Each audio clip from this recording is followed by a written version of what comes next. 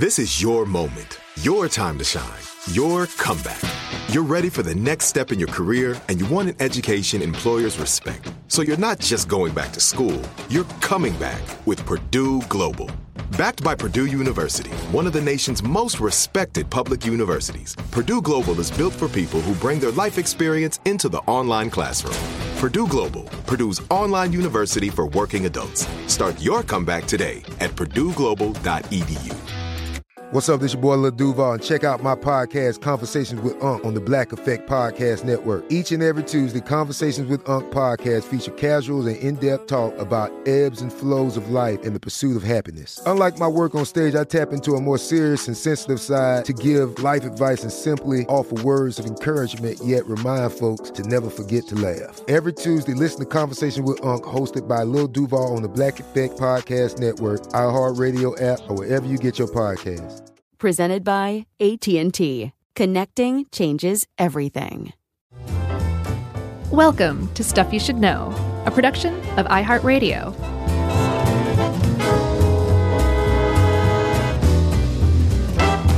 Hey, and welcome to the podcast. I'm Josh, and there's Chuck, and there's Jerry, and this is Stuff You Should Know. Okay? Deal with it. Yeah. Up your nose, etc. Rubber hose? Yeah. I just suddenly, you know why I stopped saying that quote mid-quote? Because I suddenly felt like an old dinosaur, Chuck, and that probably nobody knew what I was talking about. And I'm tired of feeling old, Chuck. Are you feeling old? I feel young. I'm glad. To answer your question, yes. Okay. So, hey, before we get started, this is going to be a really good episode, and I want to enhance it by saying I finally I got to see my niece's movie that I've been talking nonstop about, No Exit. How was it? It's amazing. It's such a great, I would call it a popcorn thriller. Okay. Like, you know, it's not like high art. It's not trying to be high art, but it's like really well done. The script doesn't have a bunch of like holes in it. Nice. It doesn't, like, they've trimmed off all the fat. It moves along really nicely. And once it gets going, it keeps like getting going again in like these lurches forward, and just it doesn't go off the rails, but it's just like, oh my God, I can't believe this is going on right now. And then to be able to see my niece Mila act as like the kid in this, How to cool see is her that? like do this stuff, it's amazing, dude. First of all, and I'm like I've done everything I can to remove any subjectivity as a proud uncle, and like actually watch her acting and like the performance she gives. And it is great. It's amazing. She does an amazing job. She has to do a bunch of different stuff. She gets like tortured and harassed and beat up on and everything. It's actually a really graphic movie in a lot of ways, but like delightfully, if you ask me. And she did a great job. And I thought the whole cast did a really good job too. That sounds great. It is good. Including Havana Rose Liu, by the way. But yes, it is a great movie, and I recommend anybody who watches our movies to watch the movie. And it's on Hulu right now, streaming. It's called No Exit. Awesome. Can't wait to watch it. I've been traveling. I went on the road for a bit. Once again, seeing more Bonnie Prince Billy and Matt Sweeney Super Wolves shows. Matt Sweeney, is that the Girlfriend guy? What? The guy who had that hit in the 90s called Girlfriend? No. Oh. He's local. That was a great album. I can't think of his name. No, Matt Sweeney's a genuine Stuff You Should Know listener, and super smart, awesome guy. And we're kind of pals now, so he's always kind enough to hang out. And he always sends me really good ideas for the show. Neat. But that's not my ninth Bonnie Prince Billy show in the past like year and a half. I'm going to where he goes. That's really cool. He doesn't come to Atlanta, so I'm hitting the road. And along with our good friend Joey Ciara, he came on this one. Oh, yeah, that's right. I saw that post on Instagram. That's awesome to see Joey. He's looking good. Yeah, he says hello, and if you want to see pictures of this and of my travels and travails, you can follow me at Chuck the Podcaster on Instagram. I'm sorry you had travails. What did I say, travails? Did I not say travels? You said travels and travails. Oh, no travails, only travels. Oh, good. It was only good times. I'm sure I've told you before, but I always love rubbing it in. Did I ever tell you that I saw Bonnie Prince Billy doing karaoke at our friend Toby's wedding years back? I don't know that you told me that. Do you know what song it was? It was some like sweet old country song he did a duet with, I think maybe his wife. Oh my God. I mean, he's my favorite vocalist. He's, to me, the best singer literally in music history.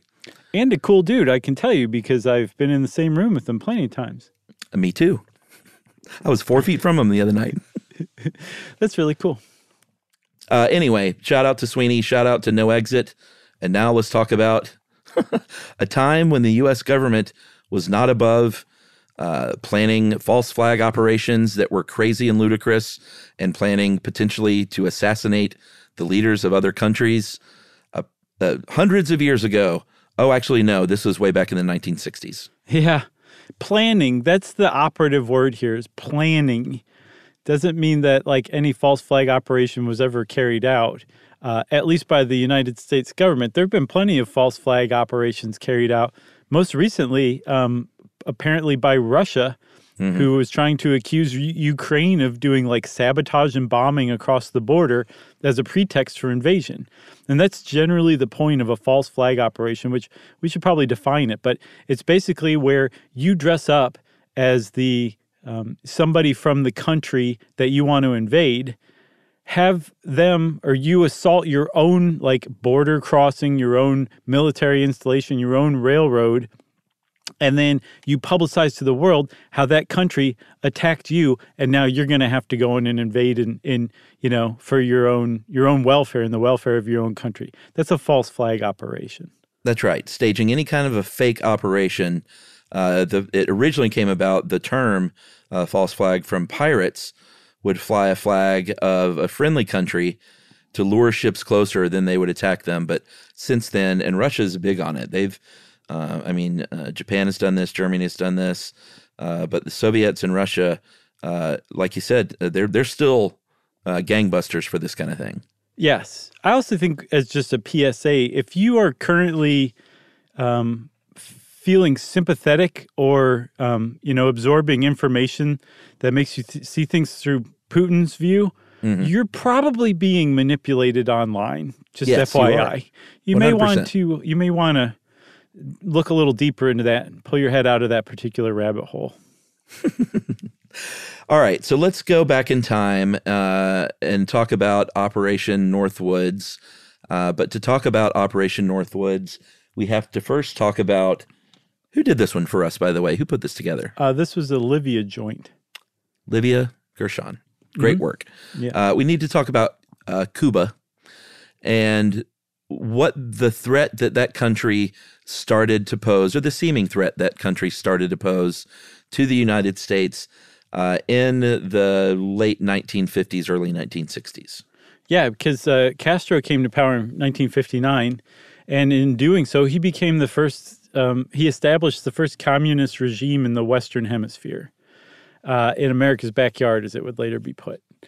And this did not settle well with the Americans, because at the time we were, I guess, our military brass, our intelligence community, basically everybody in charge with security for America was of the ilk that like we should be invading other countries that are communist and toppling those regimes and fighting communism wherever it pops up.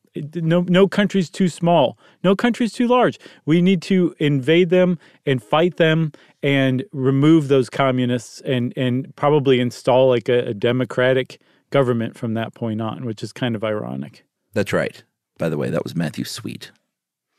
That's what I said. What did you say? Oh, Matt Sweeney. Matt Sweeney, but it came to me when I was when you were talking about Cuba. I went Matthew Sweet, because that's a great record. Yeah, I can't remember the song, how it goes, but I know it was a good song. I don't think I ever heard the record. It had a cool video, too. Yeah. Want me to sing it? Yeah. I want to love somebody. Remember that? That's it? I think I need somebody to love. Yeah, that's okay. And then the chorus is, you need to get back in the arms of a girlfriend. Oh, yeah. Yeah, it's a pretty good song. It's not as good as I remembered. Just buy the Superwolves record. It's better. Okay. All right, so good setup on Cuba. If you want to go back, well, I don't even know how much we need to go over it, but if you want to go back and listen to our, I think, pretty great episode from November 10th, 2020, called The Bay of Pigs Disaster. Yeah. this was sort of one of the first things that happened in the 1960s when Eisenhower approved this boondoggle of an operation known as the Bay of Pigs invasion that just went just about as wrong as it could go on every level. Yeah. And so, like, we were setting up fake invasions of Cuba or supporting exiles' invasions of Cuba. RFK and JFK were obsessed with Cuba and, in particular, removing Castro from power. Cuba was a big deal for a number of reasons, we should say. And one of the leading reasons that Cuba was a problem for the United States was because they were worried Castro was going to serve as an inspiration for other countries in Latin America, especially the economically depressed ones, where they're like, yeah, all this capitalism running around where Americans own most of our national operations and exports, and we're getting very little in return.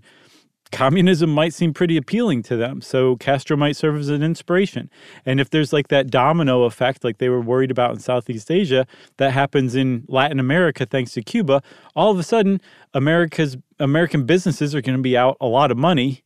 Americans are going to be out a lot of the bananas that they've come to love thanks to Edward Bernays. Yeah. And we would also lose access to things like the Panama Canal and other things we need.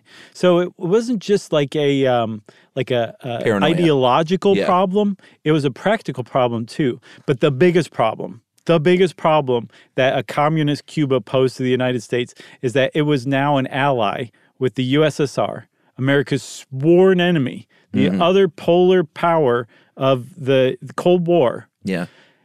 Would now had a country that would be willing to let them set up nuclear missile bases 100 miles from Florida. That was truly the big problem with Cuba and Castro. That's right. And because of that, kind of from the very beginning, the U.S. very quietly started thinking about, like, hey, should we assassinate this guy? Should we depose this guy? And there were all kinds of crazy, like poison cigars, like mafia hitmen, that kind of stuff was being talked about behind closed doors, including Florida Senator George Smathers, great name. He proposed assassinating Castro, was a good buddy of Kennedy's, and brought it up during the 1960 presidential campaign, and the plan included a false flag attack at Guantanamo Bay Naval Base. And he claims that Kennedy basically was like, put something down on paper and I'll take a look. And so Kennedy wasn't, if you believe this, he wasn't initially averse to the idea of taking care of the problem, if you know what I'm saying. Yeah, that's how obsessed he was with removing Castro. Yeah. The problem was this. After the Bay of Pigs, that was 1961, I believe? Yeah, it was April 1961. One of the huge problems with it, aside from America having an enormous amount of egg on its face for being outed for supporting a failed coup of Castro, was that Kennedy had been led to believe by his military and intelligence advisors that there was going to be an uprising, that these exiles showing up, making a couple of wins against the Castro regime was going to awaken the Cuban people who would want to go back to, the way things were before the communists came along and took over the country, and there'd be an uprising that toppled Castro. That was the thing. They weren't necessarily trying to take over the country. They were trying to incite a revolution. Yeah. And that did not happen. It was supposed to work. Yeah, even though Kennedy had been told up and down by these advisors. He was a brand new president at the time, and he had been told up and down by these advisors that was going to happen, and it didn't happen. It never materialized. And so he lost full faith in any military or intelligence advisor around him at the time from that point on. So he found he needed to surround himself with new people to take on this Castro-Cuba problem. And the point man he put on the whole thing, he basically said, I want you to be in charge of getting rid of Castro, figuring out how to do it without sending in military people, was his brother, Bobby. That's right. Like you said, Kennedy still had that new president smell. And Bobby still had that new attorney general smell. You were very, very patient and waiting for your chance to use that, and I think it paid off in aces. Okay, good. I tried to get in there, but It was good. So Bobby was attorney general, like I said, and that isn't, attorney general or attorneys general. Nice. Or would it be attorneys generals? They usually don't get involved in stuff like this, but he was his brother, and so he trusted him, and he ended up overseeing something called Operation Mongoose, which was kind of this crazy idea that they could disrupt life in Cuba such that with sabotage, with disorder, with espionage, and it would all be just in the name of stirring things up with the Cubans themselves. Again, not like putting in Americans dressed as Cubans and stuff like that. They thought they could get this done. The CIA was going to be involved. The State Department was going to be involved. The Defense Department, what we had at the time, the U.S. Information Agency. And basically they were going to get together and get this done. And it was going to be headed up by a general from the Air Force named Edward Lansdale, who was interestingly a former ad exec and a CIA operative. And he was sort of in charge, along with Kennedy, of getting this thing planned. And this is Operation Mongoose again. Yeah. So Operation Mongoose is that operation that, like, all the wacky stuff that you have ever heard about getting rid of Castro, like a poisoned skin suit for him to scuba dive in, or exploding cigars. All that is Operation Mongoose. And like you're saying, the point was I think it was a poisoned cigar. I don't think it was an exploding cigar. That's like a novelty item. Right. Well, that was the level they were at. Somebody brought up Joy Buzzer once. Right. They were like, exploding cigar won't kill him. They're like, yeah, but it'll humiliate him. Right. And we'll finish him off with the Joy Buzzer. That's right. So that's all of that fell under Operation Mongoose. And like you said, they were trying to basically make life for the average Cuban so weird and disjointed and uncomfortable without anybody realizing the Americans were actually behind all these seemingly unrelated things, that they would just get rid of Castro themselves. And that was the reason why they weren't just like, well, we can't just go in and kill Castro, is because, again, they were friends of the Soviets. And there was a chance that JFK believed if they did invade Cuba, they would set off World War III. Like, that was a very real fear. Sure. On the other hand, there was also this ticking clock going at all moments. Among some people, some advisors to the White House, some security advisors, it was like deafening, the sound of this clock ticking, that the longer we waited, the more chance there was going to be that the Cubans were going to say, hey, Soviets, come build a missile base here. They hadn't yet, but it was on the table and everybody knew it. So the Americans needed to do something about Castro, and fast. So the idea that the Americans could come up with these plots to get the Cubans to overthrow Castro themselves, that takes a lot of time. It might not pay off. And then looming in the background, getting ever closer, are these Soviet missile bases arriving in Cuba any day now. They just knew it. All right, that's a great suspenseful lead up to our first break. We're going to come back and find out what happened with Operation Mongoose right after this.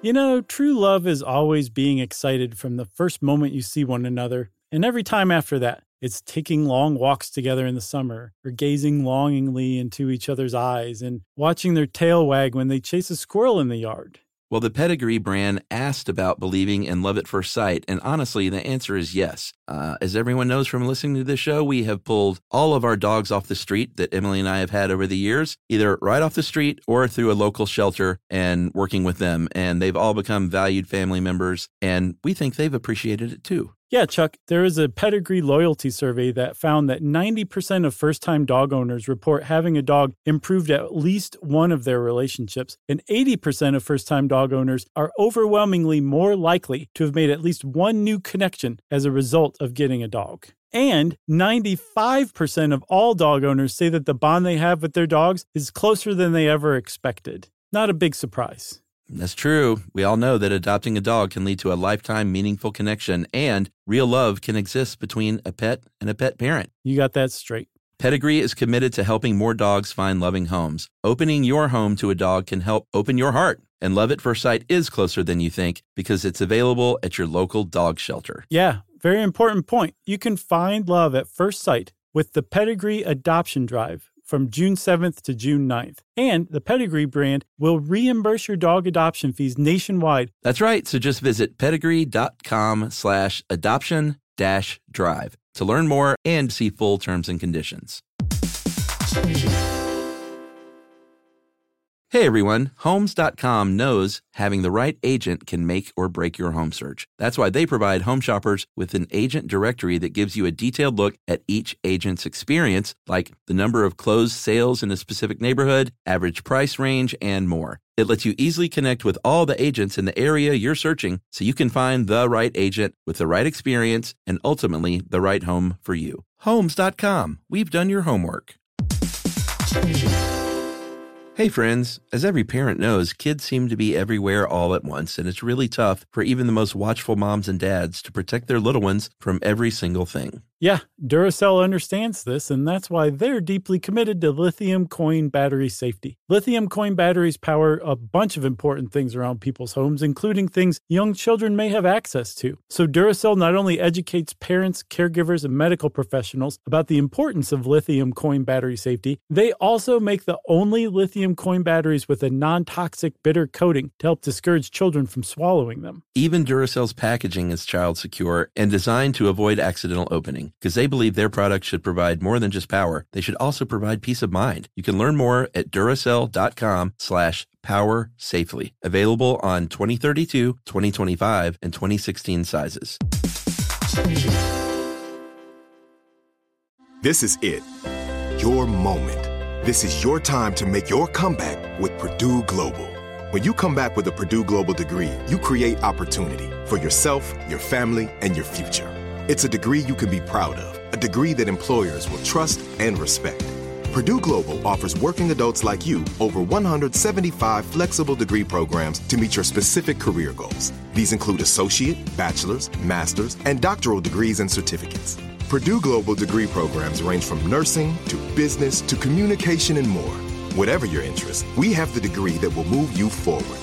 You have the knowledge, you have the experience. Now it's time to get credit for the work you've done and earn the recognition you deserve with Purdue Global, Purdue's online university for working adults.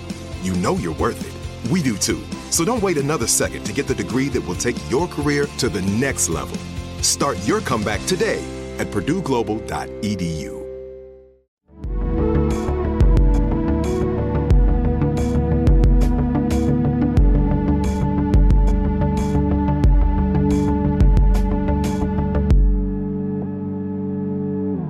All right, so you set the stage very well, my friend. Thanks.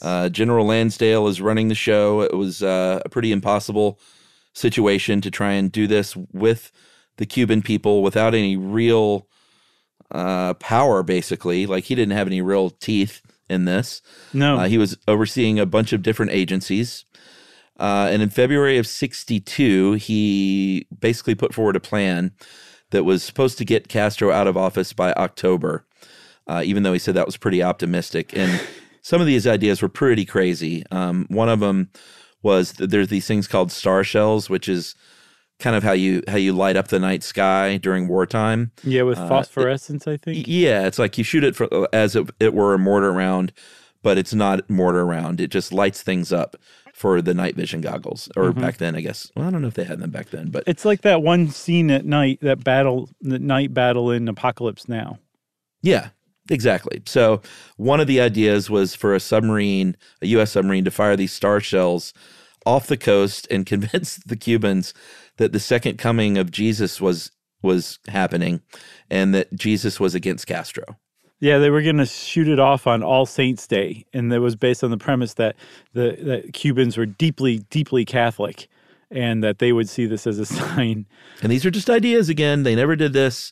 All of these are just ideas. But they were ideas that were literally put forth in writing by the U.S. government to the president.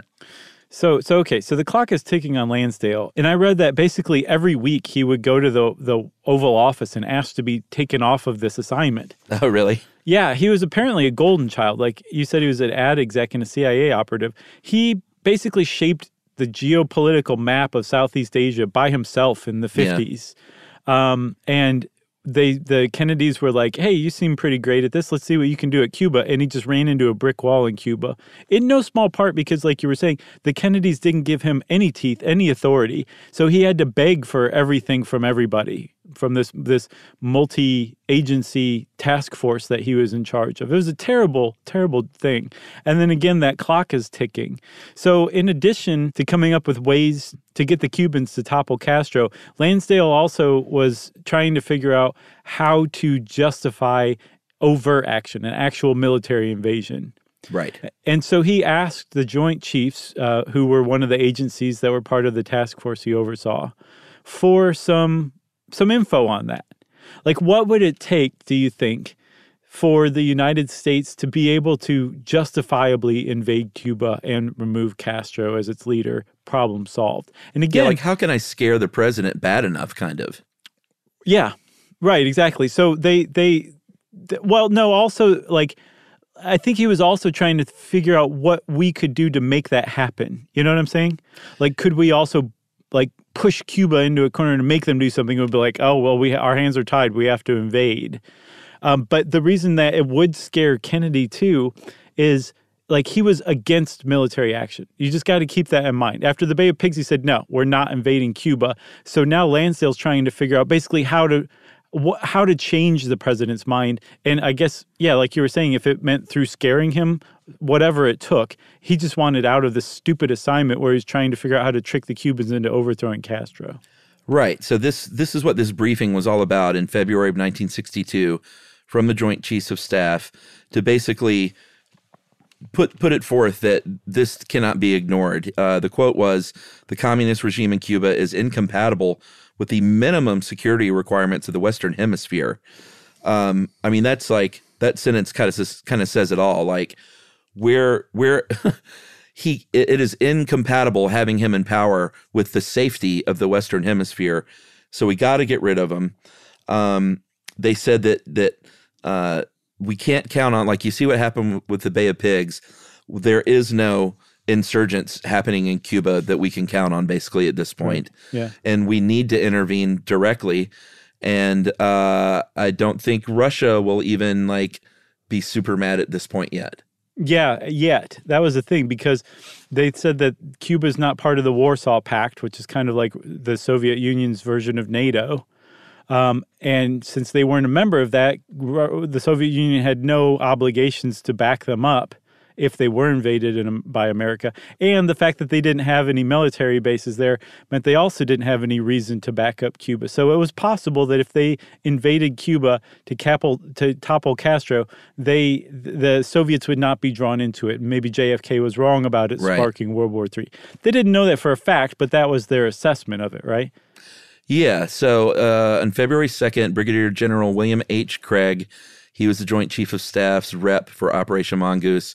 He submitted this memo to Lansdale that said it was called Possible Actions to Provoke, Harass, and Disrupt Cuba.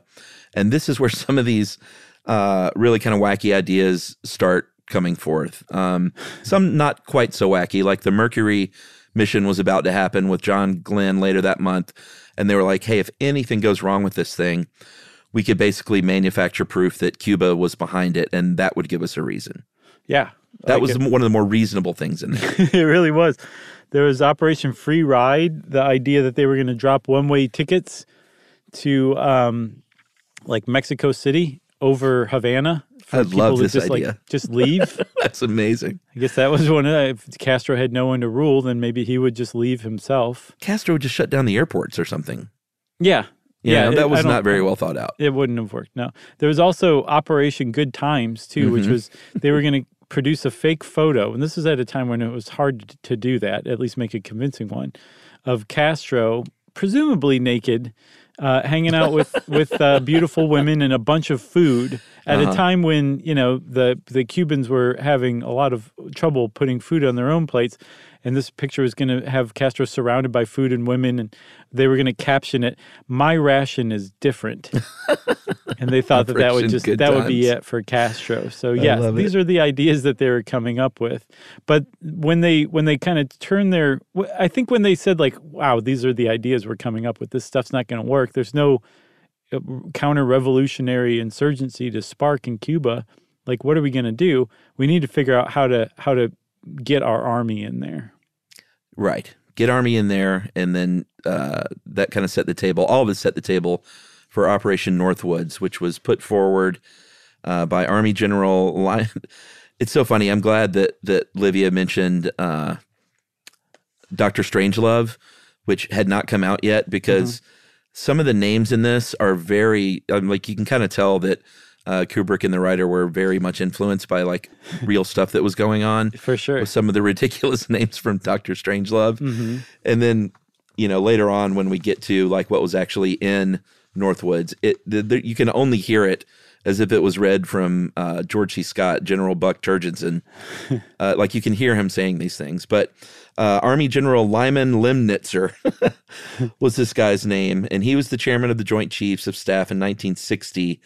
Very hawkish, to say the least, right-wing guy who, this guy, he wanted to attack everybody at all times. He wanted a preemptive nuclear war launched against the Soviet Union at one point. That was a proposal that he took to Kennedy. He proposed that in writing. He said, here's a plan for a surprise attack against the USSR. Let's do it. Yeah. Yeah, he was that kind of guy. He was one of those ones that I mentioned earlier. Fight communism everywhere it pops up, anytime it pops up, just invade and take over. That was like his plan. This guy's running the Joint Chiefs of Staff. Yeah. So Kennedy didn't like him though, right? The head, no. He was a Eisenhower appointee. Kennedy didn't like him, and he didn't like Kennedy, especially after the Bay of Pigs. He was one of the people that Kennedy did not trust. And then he thought Kennedy was reprehensible for not ordering an airstrike to back up the Bay of Pigs exile invaders. Right. So there was no love lost. But Lansdale was, it sounds like kind of appropriately, the guy to come up with Operation Northwoods, which was, as far as we have in documentary evidence, the only false flag operation the United States ever came up with. Okay. Is that true? Documented evidence. I don't think there's ever been evidence of anything like this. I mean, there's a historian who wrote about it later, a journalist, who said it was probably the most corrupt document the United States government's ever come up with. Right. Which is really saying something. I'm not Pollyanna here. I don't think the U.S. government has clean hands and is just, looking out for the good of everybody at all the time. Like, I think it's done some deeply shady stuff, but I also personally think that Operation Northwoods may have been, as far as planning goes, the pinnacle of that shadiness. Right. Yeah. I like to think, at least. I believe it too. March 5th, the Joint Chiefs, Lansdale issued a request to them to provide a, quote, brief but precise description of pretexts which they would consider would provide justification for U.S. military intervention in Cuba, was passed along on March 13th. Lemnitzer passes it to Defense Secretary Robert S. McNamara. And this is something that McNamara, years later was kind of like, I don't know. Was that a thing? I don't really remember that. Yeah, he said, I'm not really sure that was true. He was a scumbag himself, too. Yeah, I recommend the great documentary by Errol Morris when he talks to Robert McNamara, basically. Fog of War? For 90 minutes straight or however long it is. It's crazy what he got him to say and to see. And he tried to get him to see. And McNamara's like, does not compute, too immoral. It was really fascinating stuff. Yeah, it really was. I didn't realize that was Errol Morris. I should have guessed, though. Yeah, the master. That's so good. Yeah.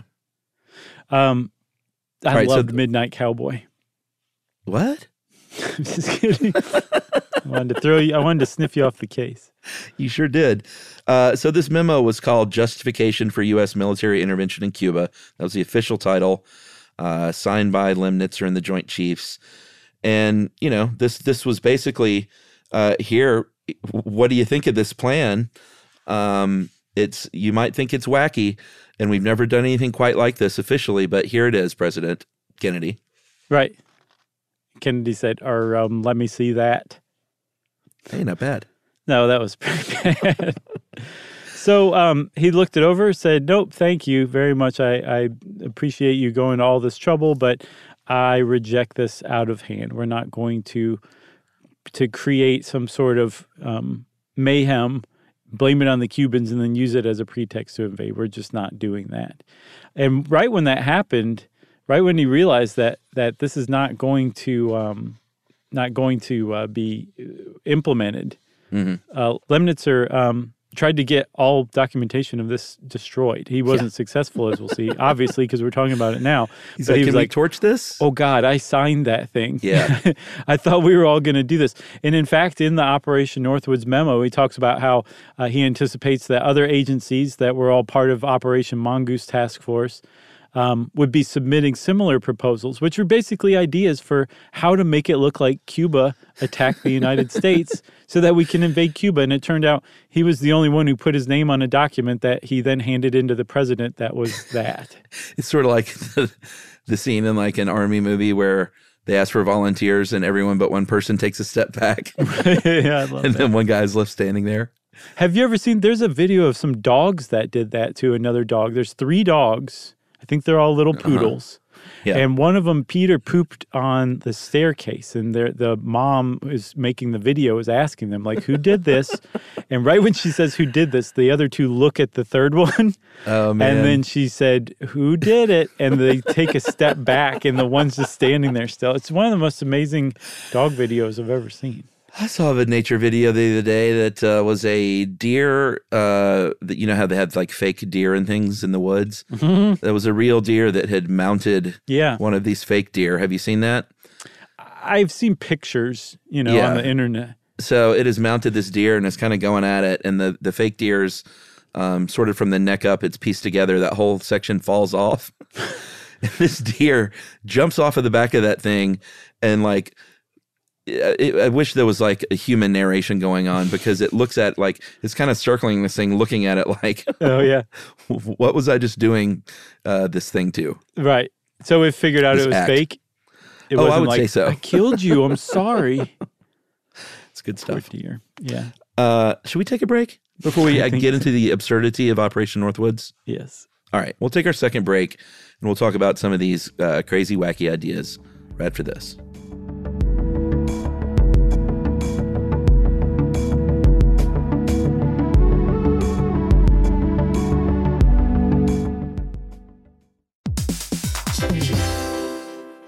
True love is always being excited from the first moment you see one another, and every time after that. It's taking long walks together in the summer, or gazing longingly into each other's eyes, and watching their tail wag when they chase a squirrel in the yard. Well, the Pedigree brand asked about believing in love at first sight, and honestly, the answer is yes. As everyone knows from listening to this show, we have pulled all of our dogs off the street that Emily and I have had over the years, either right off the street or through a local shelter and working with them, and they've all become valued family members, and we think they've appreciated it too. Yeah, Chuck, there is a Pedigree loyalty survey that found that 90% of first-time dog owners report having a dog improved at least one of their relationships, and 80% of first-time dog owners are overwhelmingly more likely to have made at least one new connection as a result of getting a dog. And 95% of all dog owners say that the bond they have with their dogs is closer than they ever expected. Not a big surprise. That's true. We all know that adopting a dog can lead to a lifetime meaningful connection, and real love can exist between a pet and a pet parent. You got that straight. Pedigree is committed to helping more dogs find loving homes. Opening your home to a dog can help open your heart. And Love at First Sight is closer than you think because it's available at your local dog shelter. Yeah, very important point. You can find love at first sight with the Pedigree Adoption Drive from June 7th to June 9th. And the Pedigree brand will reimburse your dog adoption fees nationwide. That's right. So just visit pedigree.com/adoption-drive to learn more and see full terms and conditions.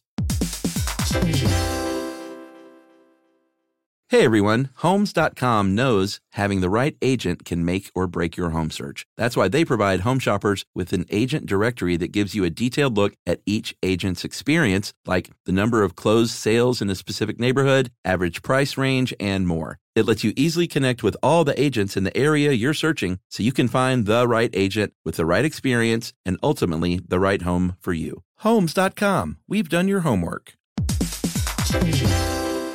Hey friends, as every parent knows, kids seem to be everywhere all at once, and it's really tough for even the most watchful moms and dads to protect their little ones from every single thing. Yeah, Duracell understands this, and that's why they're deeply committed to lithium coin battery safety. Lithium coin batteries power a bunch of important things around people's homes, including things young children may have access to. So Duracell not only educates parents, caregivers, and medical professionals about the importance of lithium coin battery safety, they also make the only lithium coin batteries with a non-toxic bitter coating to help discourage children from swallowing them. Even Duracell's packaging is child secure and designed to avoid accidental opening, because they believe their products should provide more than just power. They should also provide peace of mind. You can learn more at Duracell.com/power safely. Available on 2032, 2025, and 2016 sizes. This is it. Your moment. This is your time to make your comeback with Purdue Global. When you come back with a Purdue Global degree, you create opportunity for yourself, your family, and your future. It's a degree you can be proud of, a degree that employers will trust and respect. Purdue Global offers working adults like you over 175 flexible degree programs to meet your specific career goals. These include associate, bachelor's, master's, and doctoral degrees and certificates. Purdue Global degree programs range from nursing to business to communication and more. Whatever your interest, we have the degree that will move you forward. You have the knowledge, you have the experience. Now it's time to get credit for the work you've done and earn the recognition you deserve with Purdue Global, Purdue's online university for working adults. You know you're worth it. We do too. So don't wait another second to get the degree that will take your career to the next level. Start your comeback today at purdueglobal.edu.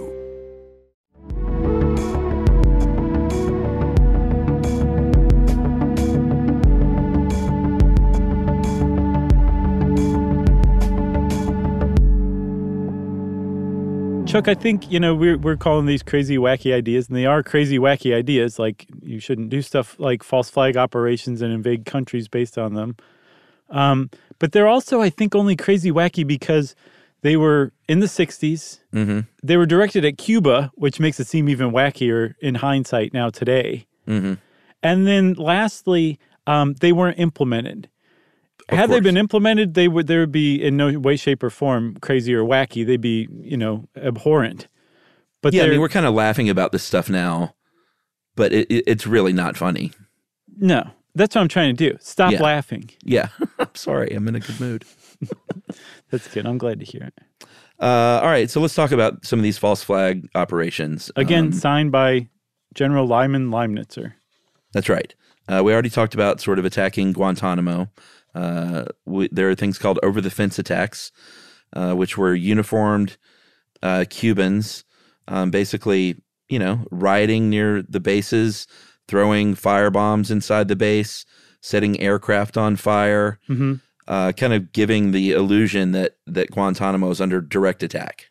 And these would probably be exiled Cubans who were sent from Florida down to Guantanamo to pose as Cuban nationals under Castro who were attacking.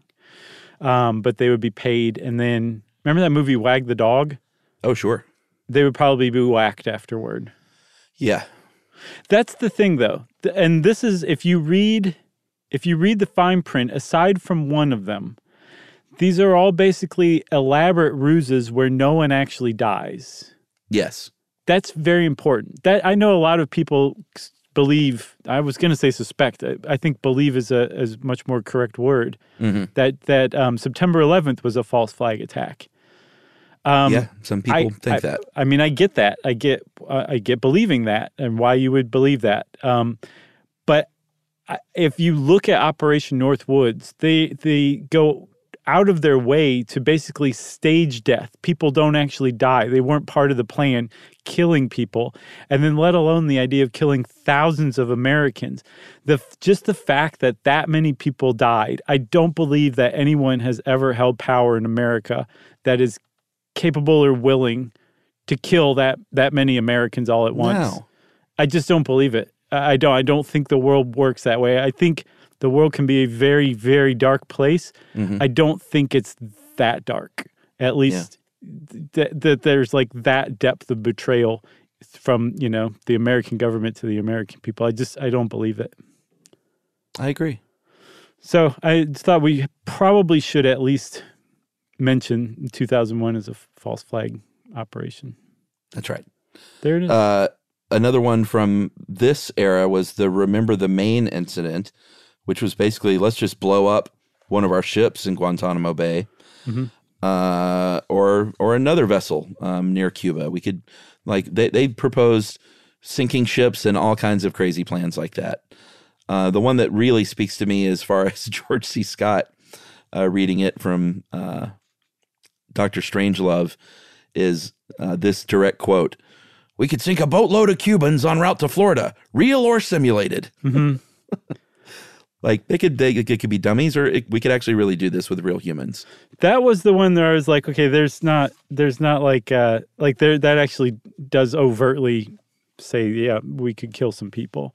Yes. The other ones, the ones that I'm like, okay, they're really going out of their way to make sure nobody is actually hurt, are ones like there was one where they were going to send a charter plane, like a commercial airliner from the U.S., probably from Florida, en route to somewhere, carrying American tourists off to vacation, like Jamaica, Venezuela, Guatemala, all the vacation hotspots, right?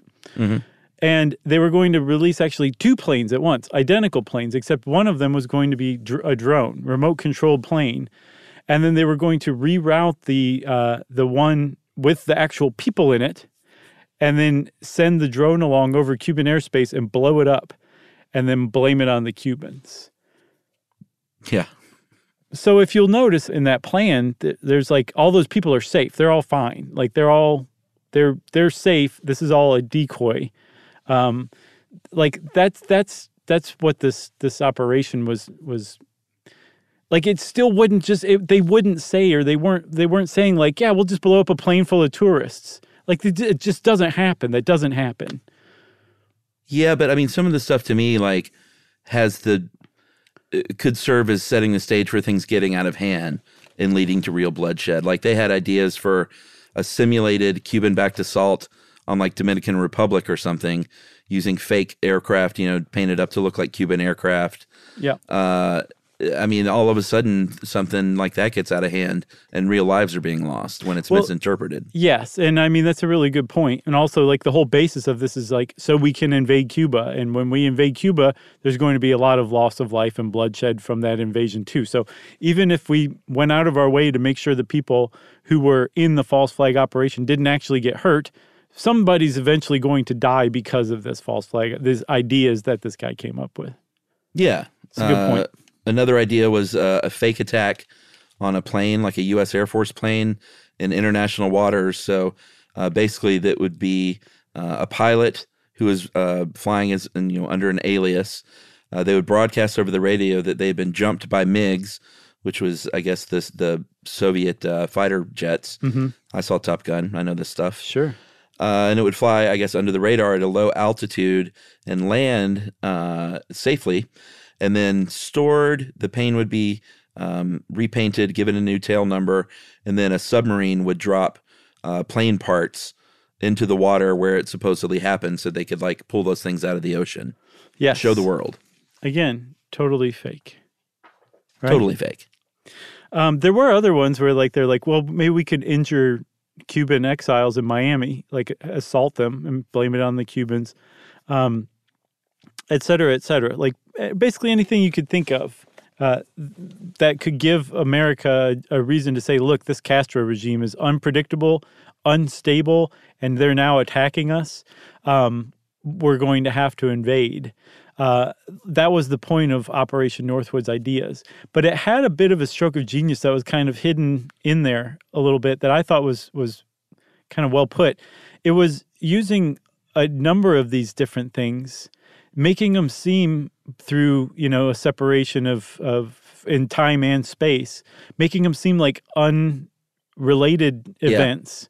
Also staging other events, too, that didn't necessarily have anything to do with anything to kind of like give cover and camouflage the actual events and the goals.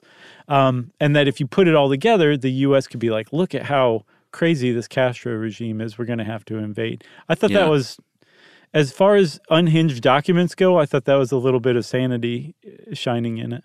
Yeah, I mean, I think they should have dropped those one-way plane tickets. That was right. That was my favorite idea out of all this stuff. Totally. We know that Kennedy didn't accept this proposal. The Cuban Missile Crisis unfolds in October 62, and Operation Mongoose was sort of fully laid to rest. And Lansdale, for his efforts, he was replaced by a man named Sterling Cottrell, who was he wasn't like an insider for the Kennedy clan, and so he was a little more cautious about everything. They were still, I think the Joint Chiefs had the idea, like they didn't put this idea to bed completely. They put Operation Mongoose down, but they still didn't like put to bed the idea that like, hey, maybe we should still provoke Cuba and see if we can like set them up to invade. That went through 63. Yeah, all the way through 1963, the Hawks were just trying to figure out how to get it done. And it obviously didn't happen. And what somebody pointed out in one of the articles that were the sources for Olivia's article was like Castro's still there. He outlived all these guys. I know, man. And I think it was in like the 90s or the early 2000s when the article was written. They're like, he's still there. He's still giving 7-hour speeches, and like all these people are long dead. Yeah. And that's the case. Like America and Cuba just entered this its own like kind of mini Caribbean Cold War with tons of sanctions against Cuba and limits on travel. I think the average American would just not really understand why. They just know that Castro was a communist, and that was all you needed to know to place sanctions on Cuba. And we even further would have no idea whatsoever that Operation Northwood ever happened, was ever proposed, if it wasn't for Oliver Stone's 1992 movie or 1991 movie JFK. Isn't that a neat little bizarre footnote? Yeah, it really is, because like you said, Lemnitzer tried to get this thing completely destroyed, not even like, hey, can we bury this?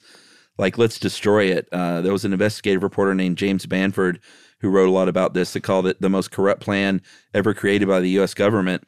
And if not for Oliver Stone, sort of that JFK movie was so popular for like Americans after that, calling for the release and like opening of records, we may never have known. So, hey. Yeah. Ollie Stone. Yeah, he got a act of Congress passed through his movie. That's how popular that movie was when it came out. Yeah. It'd be like passing the Hobbit Act or something back in like 2007. Ooh, to never make another Hobbit movie would be that act. Or another 8-hour Beatles documentary. How about that? Ouch. Well, since Chuck said ouch, everybody, that's it for Operation Northwoods, which means it's time for listener mail. Man, I mean, just hostility toward the Beatles here at the end. You didn't see that coming, huh? Outright hostility. I get the Peter Jackson link, but... All right, I'm going to call this from a night shift nurse. Doing great work. Nice. Hey, guys, my husband recently introduced me to your podcast. About 2 years into the backlog and loving it. I started with your most recent pod and worked backwards, but my husband scrolls through and picks one at random, Russian roulette style, which seems insane to me. I've been trying to figure out if our listening style says anything about our personalities. I would say I'm a little more methodical, and he's more spontaneous in life, so maybe there's something to that. Yeah. So, Lindsay, 1,000%. I mean, your husband is flying by the seat of his pants, it sounds like. Yeah. Fast and loose. He's like, yeah, let's hear what they have to say about stupid grass. Yeah. You know what we had to say? A lot. We did. That was a long episode. And, we've talked about this before. There is no wrong way to listen to any show, including Stuff You Should Know. Right. We personally sort of endorse the sandwiching idea, which is if you're new to the show, listen to the most recent release, because that way, sometimes they're timely, but at least you're in the know about current jokes and things we're referencing, and if we have live shows going on, like people miss out on kind of information release. And then, so you sandwich, so you listen to the most recent, and then you pick one from the back catalog, the deep web. No, not the deep web. No. So we've endorsed that, but there's no wrong way to listen. You can be one of those 2 times as fast, play our voices 2 times as fast weirdos. I think that's wrong. That's the one. Too, but it's the one that's wrong. Just hit download, you know? I'm just teasing. No, it's right. However you listen is great. It's weird, I think, to listen to us as if we were the Chipmunks, but Yeah, I think it's funny, though, too. if that's your jam, then go for it. Watch this. I think it's funny, though, too. It's going to be like 4 times when they get to that part. That's right. I Yeah. love it.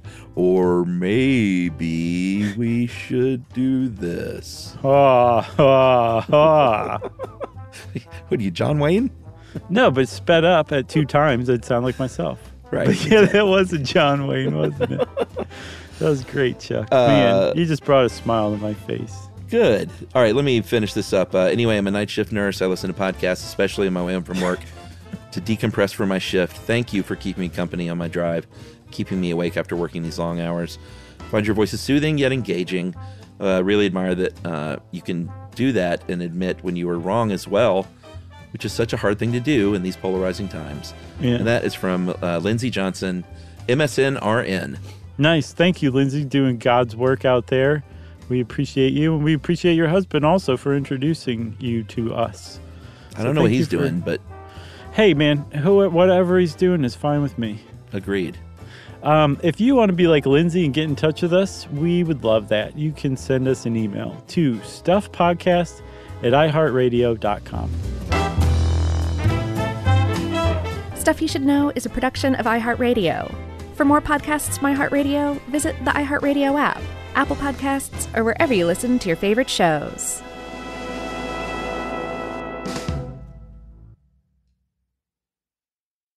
Life in our modern age comes at you pretty fast, which makes our time away especially valuable. When I take time to relax, I like to get far from my everyday life, immerse myself in natural beauty, and have unique experiences. But you don't have to leave the U.S. to experience tropical rainforests and islands filled with adventure, warm culture, and national treasures. Visit Puerto Rico, an island with a vibrant spirit that will sweep you away. Because when you visit, you don't become part of the island, it becomes part of you. In Puerto Rico, you can forget where you came from and embrace where you are. Puerto Rico, where visits end, but stories last forever. No passport required for U.S. citizens and permanent residents. Learn more and plan your trip at discoverpuertorico.com. Top Thrill 2 is like no other course. 2 420-foot vertical speedways, 3 launches. All right, let's talk strategy. Copy that, driver. Go for maximum acceleration off the start. Roger that. You've got a short straightaway to push from 0 to 74 on the first vertical speedway. And what about the rollback? Rollback will set you up for an explosive reverse climb 420 feet in the sky so you reach 0 Gs in total weightlessness. 420 feet of straight-up speed.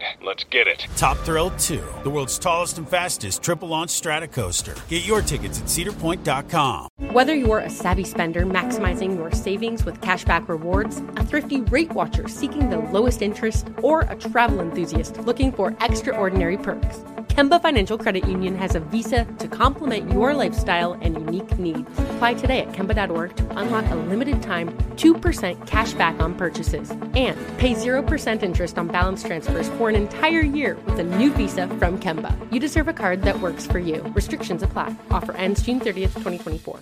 Hey, if you haven't heard of Visible, well, now you have. They're the wireless carrier that's making wireless visible. It's in the name. Switch to Visible, the wireless company that makes wireless visible. Get a one-line plan with unlimited 5G data powered by Verizon as low as $25 a month every month, taxes and fees included. Use promo code STUFF20 to receive $20 off your first month for listening to this podcast. Switch now at Visible.com. For data management practices and additional terms, visit Visible.com. The Visible monthly rate is $25 per month.